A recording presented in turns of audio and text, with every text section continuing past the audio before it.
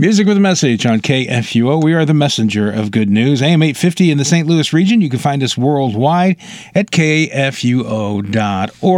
This is the Midday Moments program. I'm your host, Gary Duncan. It's time now for our moment in Scripture with Pastor Matt Clark of Ascension Lutheran Church in South St. Louis. Now, Matt, we finished Nehemiah. We read all the way through Esther and into chapter 1 of Job. Man, that sounds like a very long assignment that you've given us. You remind me of that mean teacher back in high school.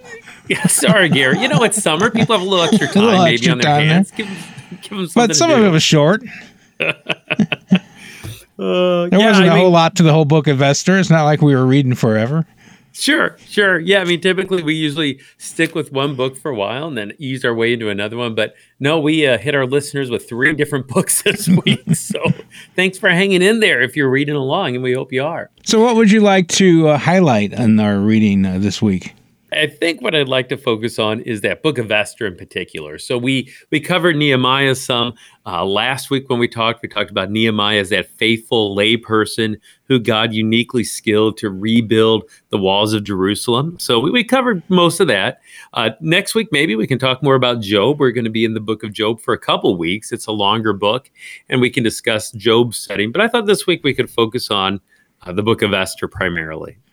The book of Esther, boy, it's just a great story. I mean, it's a true story, right, in Scripture, but it's just a really good one, too. It takes place during the time following the Babylonian captivity and during this reign of the Persians. And the thing that's unique about Esther as a book of the Bible is guess whose name is never mentioned in Esther? What do you think, Gary? I don't know. So God's name. God wasn't mentioned. Okay. Like, I should have get to the Bible then, right? I should have just guessed, because that was going to be my guess. Right. And, you know, they teach us in Sunday school, or they did. My brothers did anyway. If the pastor ever asks you a question, it's usually Jesus or God. Yeah, it's usually a pretty safe bet. And it's usually the right answer, right? You know? Right.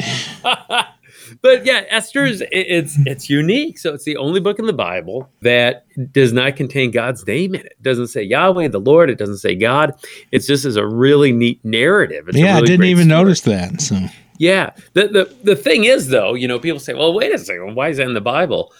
Even though God maybe isn't mentioned specifically, boy, we see God at work big time. Mm-hmm. God is at work, as he is in all things, right, in life and certainly in the Scriptures. But in the book of Esther, we see God at work. Just a real brief rundown of the book of Esther. Okay, I'm going to give just a brief summary. And Esther is a Hebrew, and she is chosen to be queen. She's beautiful, we're told. She is part of the king's harem, and she rises above to be the actual queen. That's pretty neat. She's in a position of power and authority there, although the king is the real power and the real authority. But yet there's this guy in the king's court, one of the king's officials named Haman. And Haman comes to hate Esther's relative, kind of her uncle, Mordecai. He doesn't pay tribute to Haman. He doesn't honor him when he sees him pass by. And this just drives Haman nuts. And it seems like really irrational that this guy named Haman would be so upset about this, but he is. Well, he finds out that Mordecai is a Hebrew, a Jew. And so Haman is on this mission to exterminate the Jews, the Hebrews. And he gets the king's permission to even do so. Well, Mordecai catches wind of this, and he petitions Esther to do something about it, to talk to the king about it. And so there's some famous verses here in chapter 4 of Esther, kind of right in the middle of the book. Chapter 4, beginning with verse 11.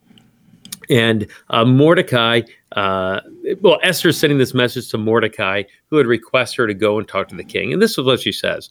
All the king's servants and the people of the king's provinces know that if any man or woman goes to the king inside the inner court without being called, but there is one law, to be put to death, except the one to whom the king holds out the golden scepter so that he may live.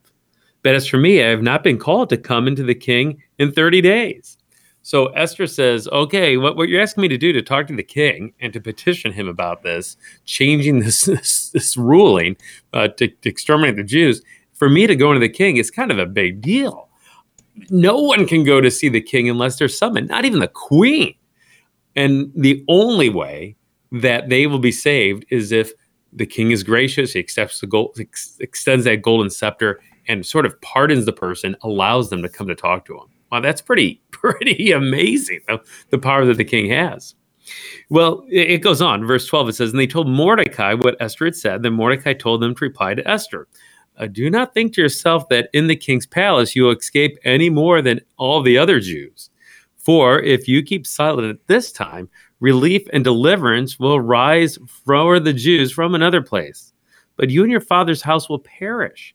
And who knows whether you have not come to the kingdom for such a time as this. So Mordecai says, well, Esther, guess what? If you don't do something, there's going to be destruction. Yeah, maybe God will raise up another deliverer in another way, but your family most likely is going to die. And then those words, they're probably the most famous. Verse 14, who knows whether you have not come to the kingdom for such a time as this. In other words, maybe God has put you in this place as queen at this moment in history to save the people, to save the Jews. Again, to make a long story short, Esther goes into the king. He extends the gold scepter. She's allowed to speak her part. In the end, Haman's plot is foiled. The Jews are not killed. Haman was so hateful, he not only wanted to kill the Jews, but he built this 75-foot high gallows to hang Mordecai on. Kind of crazy. He just has this hatred for this man. And in the end, it ends up being Haman himself who hangs on the gallows. So the Jews are saved. Haman, the bad guy, he's hanged. And things turn out pretty well, actually, in the end, in the book of Esther. So, what can we learn from the book of Esther? How do we see God at work in the book of Esther? I think maybe a really good takeaway is from Mordecai's words. Maybe God has put you here for a time such as this. And for us, our listeners included, to consider that ourselves. Where has God placed us in this time, in this place? Because he's put us there for a purpose. He's put us there for a reason. He has a job for us to do. As Lutherans, we call that our vocation, our calling, that God has uniquely placed us there. He's given us a calling. And so we pray that God would allow us to fulfill that calling faithfully, wherever we're at, to sort of bloom where we've been planted, to do what we do with what we can, with what we've been blessed with. So say, Pastor, we have someone listening and they say, how can I work to the glory of God? My vocation, my job is to make widgets, and I make these widgets all day long, and I stack the widgets, and I box the widgets. How can I serve God doing that?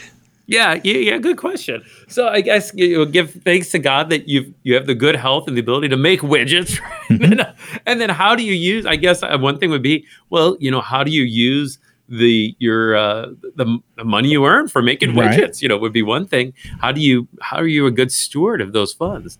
Maybe by that widget making, you're able to care for your spouse or your children to provide a safe home for them. And you can also have conversations with the other widget makers about God and Christ. There you go. There you go. Most definitely. Just to do the widget making to the best of our ability with the gifts God's given. And then, as we have our opportunity, wherever we're at, to share Christ with others. Right. Exactly. I don't know if there's any job where, including pastor, where everyone already knows about Jesus, right? And everyone is a Christian. All of us, I think, have different unique opportunities in different ways to share Christ with others. And if you work at a widget place that doesn't allow you to talk about religion and stuff like that, you can still show people, if they know that you're a Christian, by the way you act and the way you behave and the way you just treat them. Yeah, exactly. Yeah, sometimes do actions speak louder than words. We always want, faith comes by hearing. We always want to share the word, right? Like we hear on KFUO. But at the same time, share who you are, live out your identity through your actions too. No doubt about it, Gary. Right. You bet. That's a great insight too.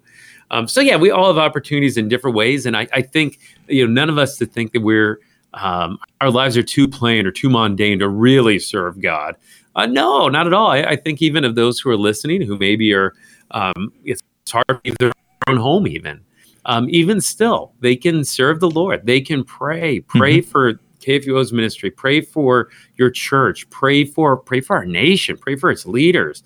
In doing that too, maybe God has blessed you with the gift of time to be able to lift up others in prayer.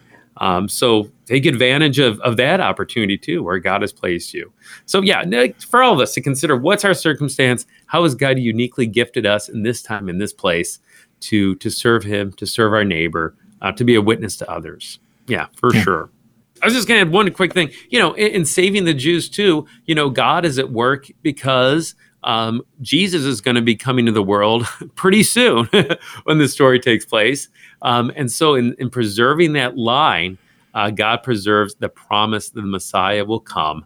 And certainly He works through Esther then to help that take place. So that's another place where we see God at work in the book of Esther. Okay. Would you like to lead us in prayer? Yeah, let's do that.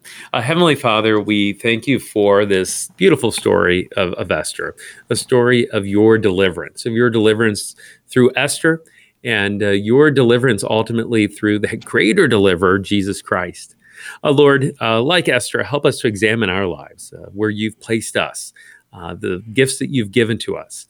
How can we best serve you? How can we best serve our neighbor? How can we best live out our vocations? Lord, help us to find contentment in those callings as we live out our faith in you. And we pray this in Christ's name. Amen. Amen. What's our reading for next week? So next week, we are reading through Job chapter 2 through chapter 14. Job 2 through 14. Okay. Thanks, Matt.